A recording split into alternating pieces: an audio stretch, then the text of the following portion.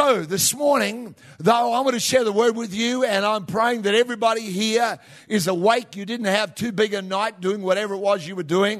You didn't have too big a weekend. You're not too worried about Monday coming back. That you've turned up here today saying, today I'm going to open my heart and I'm going to hear something great out of the Word of God for me. Is that your spirit? Great. I got about the first 4 rows in the balcony. Is that your spirit today? Oh my goodness, they're well and truly excited up there.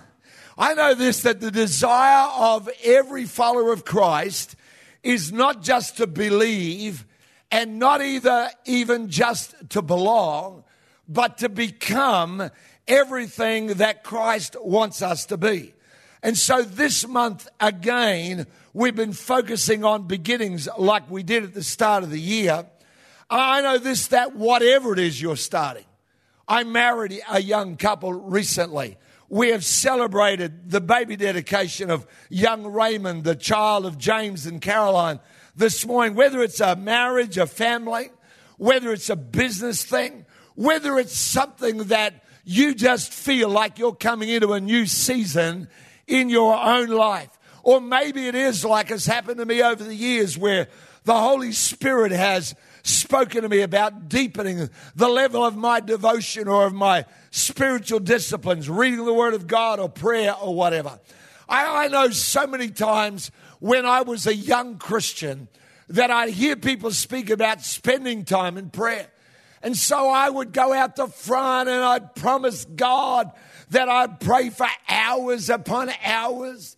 I'd listen to preaching about could you not tarry 1 hour? And so then I would go, God, I'm going to preach an hour every day if it kills me. And it felt like it did usually. After about the first 5 minutes, and I'd prayed for everything in my brain that I could comprehend or think of. But nobody ever told me that it's actually the next stage. Beginnings are easy. Think about it. You go and you announce, as someone did here recently, and say, guess what? So-and-so, my wife is pregnant, and everybody celebrates. And the beginning of it is actually quite easy.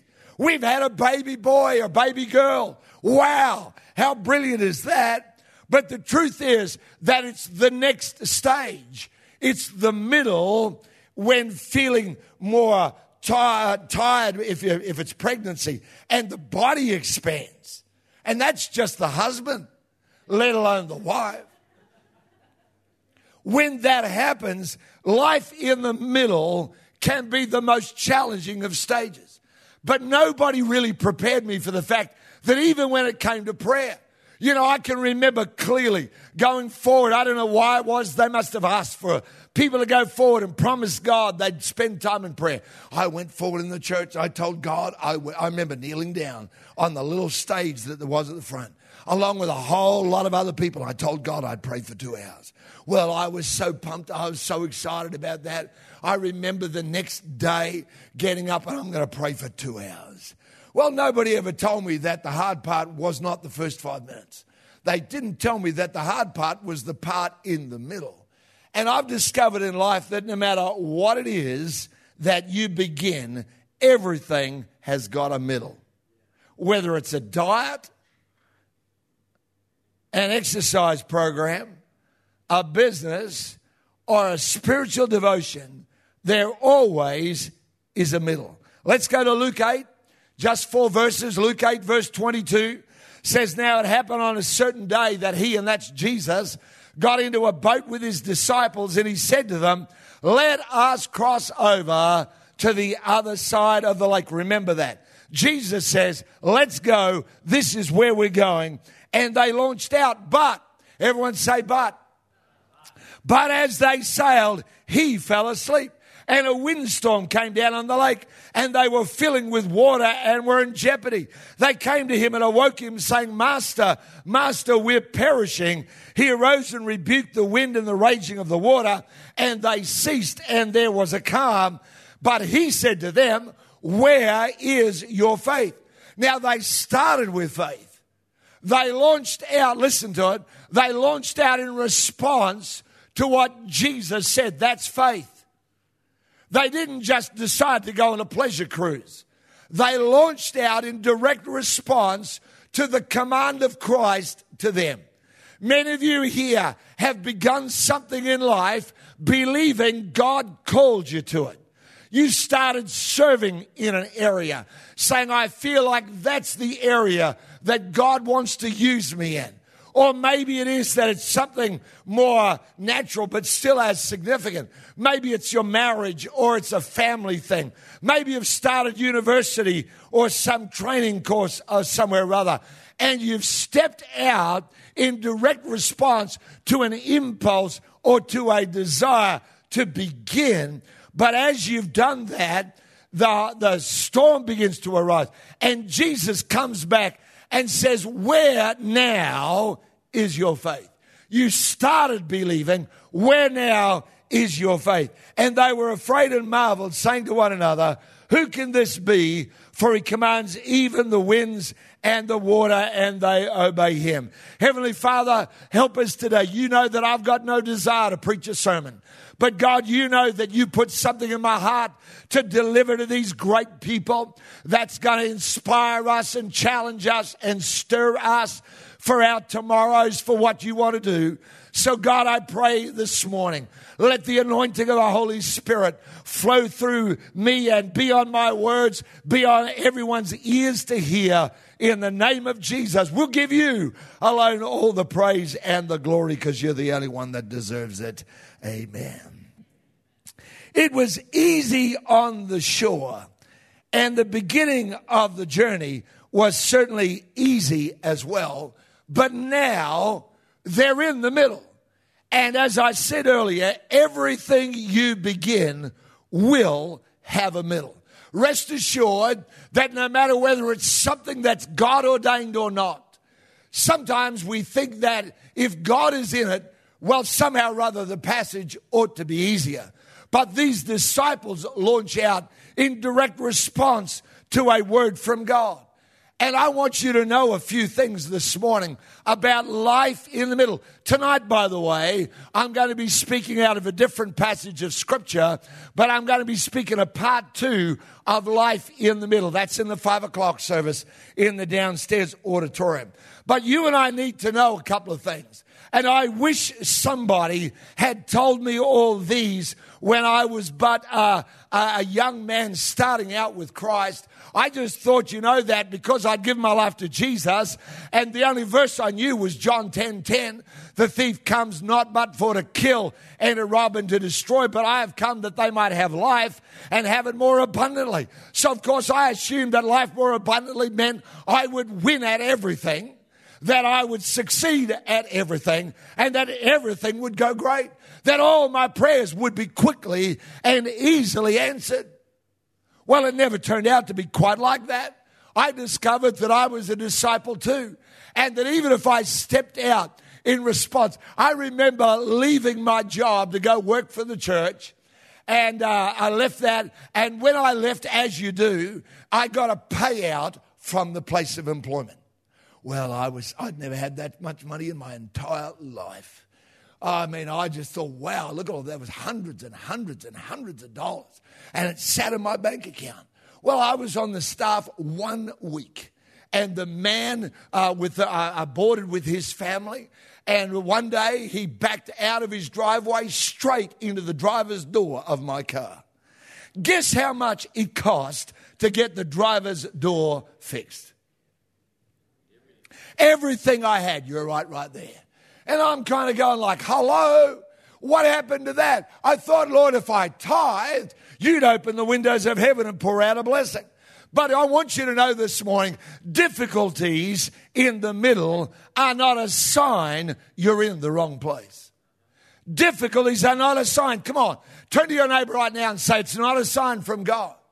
It's a sign you're in the middle. That's all it is. And sometimes we get in the middle and we start acting like and feeling like, well, God, obviously you're not with me. Or worse, we start wondering what happened to God. Why is God not there? And the reality is that difficulties are not a sign you're in the wrong place. They're in the will of God. Come on, somebody today in this building needs to hear the word of the Lord to you, and that is that where you are is not the wrong place. Where you have not made a mistake. You didn't not hear God. You are in the right place, but you are encountering a storm while you're in the middle. Somebody here today needs to hear that. And I want you to take that and seize that. You've got to turn off the why button in your life and turn on the what now button in your life. The disciples didn't do all they could do, but at least they did one thing right, and that is they went and woke up Jesus. So I'm praying today that people in this place will wake up Jesus in their life. That though you're a Christian, you're a believer, you love the Lord, you've stood with your hands raised and you worship God. But now you start wondering, God, how come then this is here? Can I encourage you today? Can I urge you? Can I stir you to wake up Jesus and listen to his voice? He'll come to you and say, where is your faith? And you can realign your believing. You can change that around and start to say, God, I'm just in the middle. That's all. They're in the will of God despite the storm. Here's the second thing. Difficulties are not a sign God is absent. I don't know about anybody else here, but I've wondered sometimes if God had forgotten my address. Did you forget my name? Was all my blessing going down? Because there's a guy in Queensland called Jeff Woodward. He was the National Party candidate in the Mount Gravatt electorate. And I discovered that there was another one of me when I started seeing electoral signs all around Mansfield saying, vote for Jeff Woodward. I was going, yes. Turns out, though, he's not me. And I've wondered sometimes if Jeff Woodward, the National Party guy, wasn't getting all the blessing. I'm tithing, he's getting it all. I'm praying and seeking God and all the healings and all the miracles. Matching, he's there. You know, I don't even know if he's a Christian. It's all coming his way. And he's going, well, look at this, man. Is this my, whoa, man, I am. It's my lucky rabbit's foot. It's my 4-leaf clover. And I'm over there going, no, that's mine. Anybody else ever felt like that? About 3 of you. Yeah. And all the others as well. Difficulties are not a sign God is absent. He hasn't forgotten your address. Jesus is actually in their boat. And God's silence is not a sign of his unwillingness to hear. I'll put this up for you because I want you to get this morning. Your prayers will never fall on deaf ears. Come on. I'm preaching this better than you're hearing it right now, but I want you to grab it. This morning, I want you to get this, write it down on a piece of paper, put it on your phone, and then attach an alarm to it to remind you on Monday morning and Tuesday morning and Wednesday and Thursday. Put a daily alarm on it that every single day you'll be reminded, my prayers will never fall on deaf ears. It doesn't matter what they're about or what's going on, but it's impossible for God to be deaf. God will never be deaf to you. Here the Bible says his ears are always tuned to his children. So I know that God is listening for you. A pause in life is not a stop. You may be having a pause right now. You're in the middle. It doesn't mean it's a stop. Difficulties are not a sign God's absent. They're not a sign you're in the wrong place. Here's the third thing we need to know is that miracles in the Bible happen in the middle, not on the shore. Imagine Jesus standing there, they're in the boat and it's parked up on the sand. And he looks out over the calm Sea of Galilee. He says, peace, be still. Well, quite frankly, it wouldn't matter much. Because they can always rush up the road and get inside some kind of shelter. The truth is that you don't need a miracle until you have a miracle-sized problem. But it depends which way you look, isn't it? You can either look at your problem and go, that's way so big. Or else you can say, well, I really need a miracle now. Up until now, I just thought it'd be nice if God did. Now, however, it's gone beyond, wouldn't it be nice, to now saying, God, I need a miracle. It was in the middle, in the storm, that Jesus' power and lordship got demonstrated. Now I'm preaching this to you, and while I'm doing that, rolling through my brain are all the things right now as the senior pastor of this church that I go, God, I need an answer for that. Lord, I want that. God, we need that. Lord, could you organize that? Oh, God, where's the person for that? And I've got those things rolling around in my own brain right now while I'm speaking to you. But I know that what I'm preaching to you today is for every single one of us. God is preparing your miracle for your middle, not for your shoreline. That's why some people never see miracles in their life, is because they never, ever get out from the shore. Huh? Truth is, if you don't ever get away from the place of safety, if you're always hugging the shore, going, well, I don't know, it mightn't work, and so I'd better be careful, I better not try that. I remember the first time I ever laid hands in prayer on someone that was sick. You know, well, the easy thing would be just to pray and walk away and just not ask. But, you know, I've just got this thing where I'm just curious. So I remember asking, how is it now? Well, you know, that's stepping away from the shore. Because up until then, you know, I didn't know, and ignorance sometimes is bliss. But I can remember time after time, and I've seen all kinds of responses. I've seen people instantly made well, instantly restored. I've seen other people where you pray a few times. I've seen others where it happened over weeks. This much I know. Miracles happen in the middle, not on the shore. And if you and I are willing to embark on new beginnings, come on, Metro, are we willing to embark on new beginnings, or are we going to stay hugging the shore going, we better not? What if we change? What if we do something different? What if it doesn't work? Well, I know this much. You don't discover miracles while you're building sandcastles. You discover miracles while you're out in the middle, and storms can arise out there. A storm on the shore, well, it blows over a few things. But a storm in the middle can do something significant. Here's number 4, the fourth thing we all need to know about life in the middle is this. There was one voice on the shore, but there were many voices in the middle. Think about that a minute. On the shore, the only voice that we are told about is the voice of Jesus. Let us go over to the other side. One voice. You get out in the middle and all of a sudden one voice has become many. Thomas is sitting down in the corner of the boat, sucking his thumb, curled up in a fetal position, saying, I knew this had happened. I knew we'd all die one day. Oh, they won't even be able to find our bodies out here. You know, Peter's there, you know, arguing. James and John are having a fist fight. They're the sons of thunder. It's all happening. This much you need to know is that the first casualty in the middle is usually clarity. On the shore, it's so clear, it's unmistakable. Let us go over to the other side. And you know, we've been to that sea. And I was surprised knowing this story.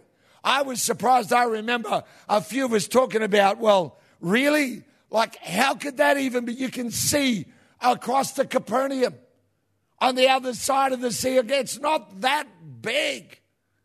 And I remember we asked one of the locals, and they said, oh, yeah, violent storms can whip up on this lake so much that you can't see the other side. And that boats can be capsized and be in danger of being exterminated, extinguished in that place. But you know, when a storm arises, clarity is often the first casualty. In the storms of life, clarity can seem like a distant memory, replaced by the voices of doubt and fear, and the only thing that you could see is the storm around about you. I'll never forget reading the story of Jamie Buckingham, who was a Christian writer, and he wrote this little set piece at the back of a Christian magazine. And he talked about how when he was at college, at university, he went home to his father's house, which was in a part of the United States that got heavy snowfall. And he went back to Dad's house, and Dad said, "Son, I'm going into town, and I'm going to get some supplies, going to the supermarket." Well, Dad was gone. He gets up, and he looks out the kitchen window and sees a massive dead tree right beside the wood pile. He thought to himself, well, I'm going to really do Dad a big favor. I'm going to chop down the dead tree. I'm going to turn it into firewood. Won't he be thrilled? Well, anyway, he sets to work and gets the saw and the axe. He chops the entire tree down. He cuts it all up into firewood and then stacks it all. When his father comes home, he stands back, says, "Dad, come and see what I've done." Well, Dad goes out there, but instead of Dad patting him on the back and saying, "Well done," Dad looks absolutely distraught. And he says, "Son, what have you done?" And the son goes, "Dad, I chopped down the dead tree." The father looked at him. This is the way he finished. He said, "Son, the tree wasn't dead. It was just dormant because of the winter." And then he ended with this line, "Never chop down your tree in winter." What a powerful thing it is. If you are in the middle right now, and I'm going to pray with people in a minute that you say, "I'm in the middle. I'm in a place where it's difficult. I'm in a place where the storms are coming and clarity starts to disappear." Can I urge you, never when you get into that place, decide in your heart, now's the time to make a rash life decision. Pause. Make sure you at least get godly counsel. Now, can I just have a word here about godly counsel? There's no point getting godly counsel if you've already made up your mind to do something completely different. Amen? Sometimes people come to me, "Oh, Pastor, what do you think I should do?" And I tell them, and then they go and do the complete opposite, and I realize I am not your pastor. I'm just your preacher.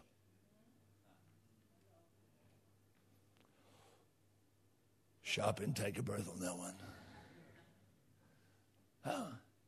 Don't get godly advice and then just ditch it and go around and find somebody else until you get the one that'll agree with you.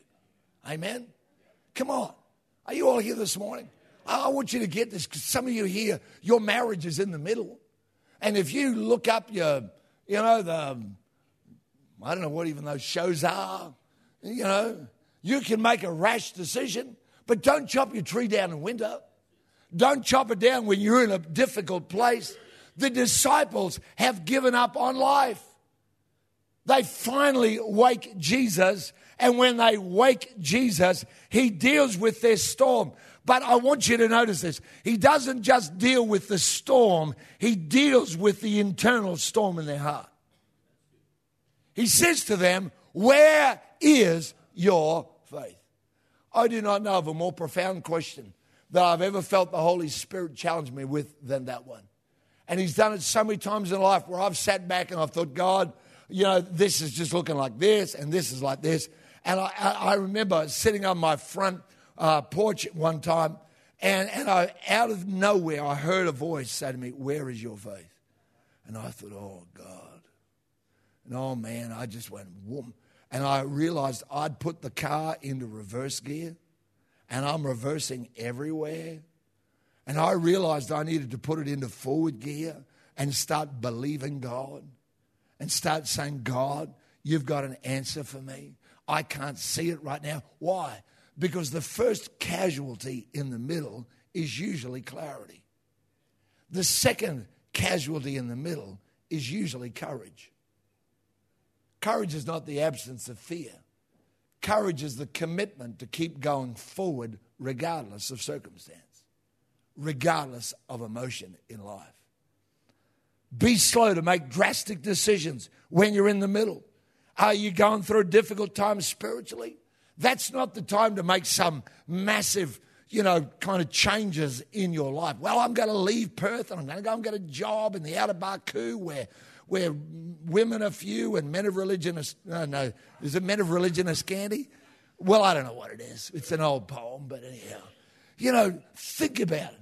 I've watched people make rash life decisions because they were in the middle and they'd lost clarity. And usually after clarity, they lose courage to hold their course. Here's number 5, last one here. Difficulties are not a sign you're in the wrong place. They're not a sign God's absent. That miracles happen in the middle, not on the shore. There's one voice on the shore, many in the middle. Here's number 5. The word that got you started is the word that will take you to the end. All this began with let us go over to the other side. I want to declare to you today that God has never changed his mind about you. God has never changed his mind about your calling. God has never changed his mind about your blessing or your significance. God has never called you, saved you, brought you into a relationship with him, and then halfway along, he's decided, well, no, I don't really care about them anymore.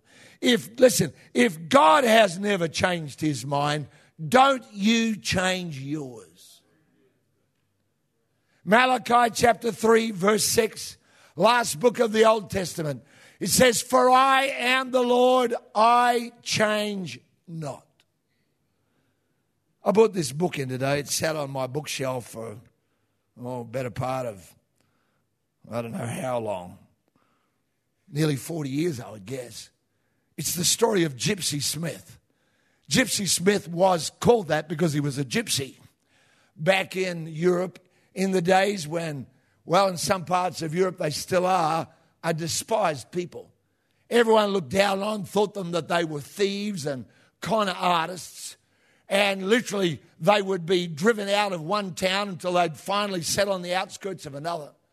And this young man, Gypsy Smith, at the age of 16, he came to Christ. At the age of 16, he stood out on the steps of his gypsy caravan. He stood there with a Bible, a big family Bible, under one arm and a dictionary under the other. Because Gypsy Smith could neither read nor write. He'd never been to school. They never stayed long enough in one place for him to ever get that kind of basic education. But he stood out there on the steps and announced to the entire community, Bible in one arm, dictionary in the other, and he declared, I am going to preach the gospel to the entire world. Well, everybody laughed at him. Everybody looked at him and said, Gypsy, you can't even read or write. You can't even read the books you're holding. He looked them back and said, yes, but by the grace of God, I can learn. You see, he made a great declaration, but then came the middle. Can you imagine what it'd be like to open up your Bible and it just looks like hieroglyphics? Can you imagine what it would be like to have made the declaration the next morning you get up and open your Bible and God did not miraculously give you an academic mindset so you could read it? But you start puzzling, trying to make out words? Somehow or other, maybe somebody helped him. I don't know, but this young man, he definitely made a great start. But then came the middle where clarity. How am I going to learn to read? You know, by the time this man passed away, and this is 100 and something years ago now that he started, by the time he'd finished, he'd preached the gospel in 47 nations of the world. In the days when you couldn't fly there, you had to go by ship. One young man who had a phenomenal dream, who said, I'm not just going to have a good start, regardless of what the middle looks like, I'm going to get out there. And he saw his way through that and fulfilled his destiny.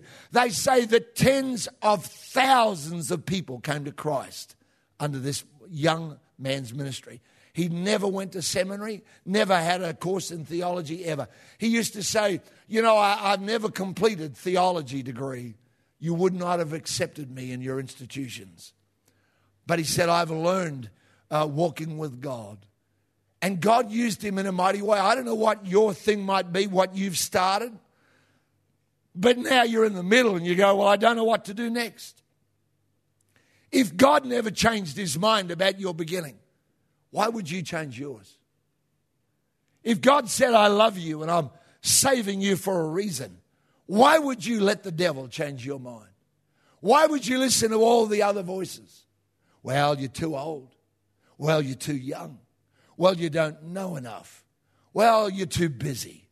Well, you don't have any resources. Well, there's no one backing you. Why would you listen to all those voices? It struck me when I was preparing this message that the wind and the waves could hear the voice of Jesus better than his own disciples could. Jesus could stand up and immediately wind and waves gave ear to his voice. And there was immediately a great calm.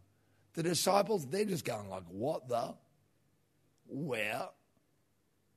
I want to make sure that in my heart I can still hear the voice of Jesus that got me started. Truth is, for me, most days, that's the only thing. I hear the voice that got me started. I hear the voice that says, come on, there's more yet. You've begun well. I want you to go through the middle in Jesus' name. We're going to pray together. Just right where you are right now. Team are going to come. Thank you if you would. Let me just say this first. You can look this way. Please put up the yes text slide for me, please. Because there'll be people here today. There always are. There'll be people here today and you go, Jeff, I don't really know if I'm a Christian. I kind of hope I am. Well, isn't this a Christian country? Doesn't that make me a Christian? Well, not really. I've been in lots of garages, but never made me a car. And I don't think being in the house of God makes you one of the people of God. I think you've got to get born into a family, don't you? You've got to get born into it or adopted into it. That's how you get to be a part of a family. And the Bible says that God wants you in his family. He's been looking for you. Jesus never died for a couple of people here and there that are special. The Bible says this, for God so loved the world that he gave his only begotten son. It doesn't matter what your background, your upbringing, your nationality. Did you grow up in a Christian home? That is completely irrelevant. It may have formed your life, but it doesn't have to form your future. You can decide today, I'm going to follow Christ. I'm going to allow Jesus to be Lord of my life. I'm going to find the Savior that I need. The one who'll forgive me deep within of sin and cleanse me. You go, Jeff, what's sin? That's so old-fashioned. Yeah, but the problem is, even if it's an old-fashioned term, it's a new-fashioned problem. Even if no one talks like it anymore, you pick up your daily paper and it's full of the harvest of sin inside of people's lives. And we've become so good at analyzing the problem and so terrible about finding the answers. So we tell everybody they're victims. But we never say to them, but by the way, the only way out of victimhood is to forgive. We point out I just finished reading a book all about DNA and behaviors.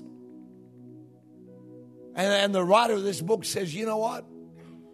As much as they've tried to find the naughty gene, I can't find it. And that's not a cut, but I just think they'll search forever trying to go, well, yeah, it's because of your mum, your dad, because your great-granddad. No, it's not. It's because we're all human. And we're part of the human race and we need the Savior called Jesus Christ. And so I want to encourage you this morning. Reach out, would you, this morning. Say, Jesus, would you save me? Come on, it's not that hard. I'll show you how to do it.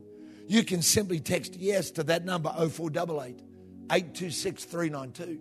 If you do that tomorrow morning or whenever you do it the next day at 7 a.m., you'll get a text on your screen, just one screen of your smartphone. That'll have on there one scripture. You'll easily be able to understand it. And then a prayer that you can read and pray out loud. You can make that your prayer, and then you'll get that every day for 30 days. The end of the 30 days, you can just be glad about that, or you can sign up for just by texting yes. We'll never write and ask you for money. The only thing we've ever texted people for apart from that is to say, hey, this is water baptism's coming up. You could do that. But it's a great beginning. It's a great beginning. But you know what? Just texting yes is such a powerful thing. Invite Jesus into your life today, would you? I want to pray just right now. People are watching. People are listening. People all around the world, or around Australia, whatever, people in lots of different places. This is the prayer you could pray as you text your yes. Lord Jesus, come into my life and save me. Become real to me. Forgive me and walk with me for the rest of my life. Amen. You know, that prayer, as simple as that is, would open the door of your heart and Jesus will come in. I know that he'll do that. I know while I'm speaking that there's people here in this place, you're going to say yes to Christ. And when you do, your life will be transformed. Not about church, not about a religion or an organization, but about a person called Jesus who wants to save you. And I want to congratulate you for doing that and saying yes. Text yes. Go to the yes table, as I said before, on the right-hand side as you leave, or the information counter. There'll be people there ready just to bless you and to help you and give you some resources that are free for you. This morning, though, as I finish, I do want to pray with people here that you're in the middle and maybe you've lost clarity. Maybe courage is ebbing away. Maybe right now you can barely remember the voice of Jesus. It's kind of like, oh, I know he said something. But Lord, right now I'm in a difficult place. I want to pray for you this morning. I'm going to pray that God is going to speak clearly into your life. That he's going to bring clarity and get rid of some of the clutter that's there. In Jesus' name. Bow your head with me a moment. And if that's you, I want you to do something. I'm not going to embarrass you. I just want you, if that's you, to lift your hand up in the air and hold it up while I pray. Just saying, that's me. Today I'm in the middle. Thank you. Hands are going up. Yeah, good on you. I'm looking around. No one else is. You can hold it up this morning. Thank you back there. I can see you. Up in the balcony. Yeah, I see you. Up, yep. People all over the place are holding their hands up. Up here, yep, on the stage, wherever you are, saying, God, would you bring clarity? I'm in the middle right now. The rest of us that haven't got our hands up, we're going to all be praying with you as well. And saying, God, would you bring clarity? The first thing Jesus did was still the storm. Then he addressed the storm in them. He's going to do that for you. Father, in the name of Jesus, I pray for every hand that's raised, every life that began, that stepped out. And now, God, they're in the place where they're going, did I make a mistake? Lord, I know that you will guide us and you will bring wisdom to our life. You said you would. That's got to mean guidance for us.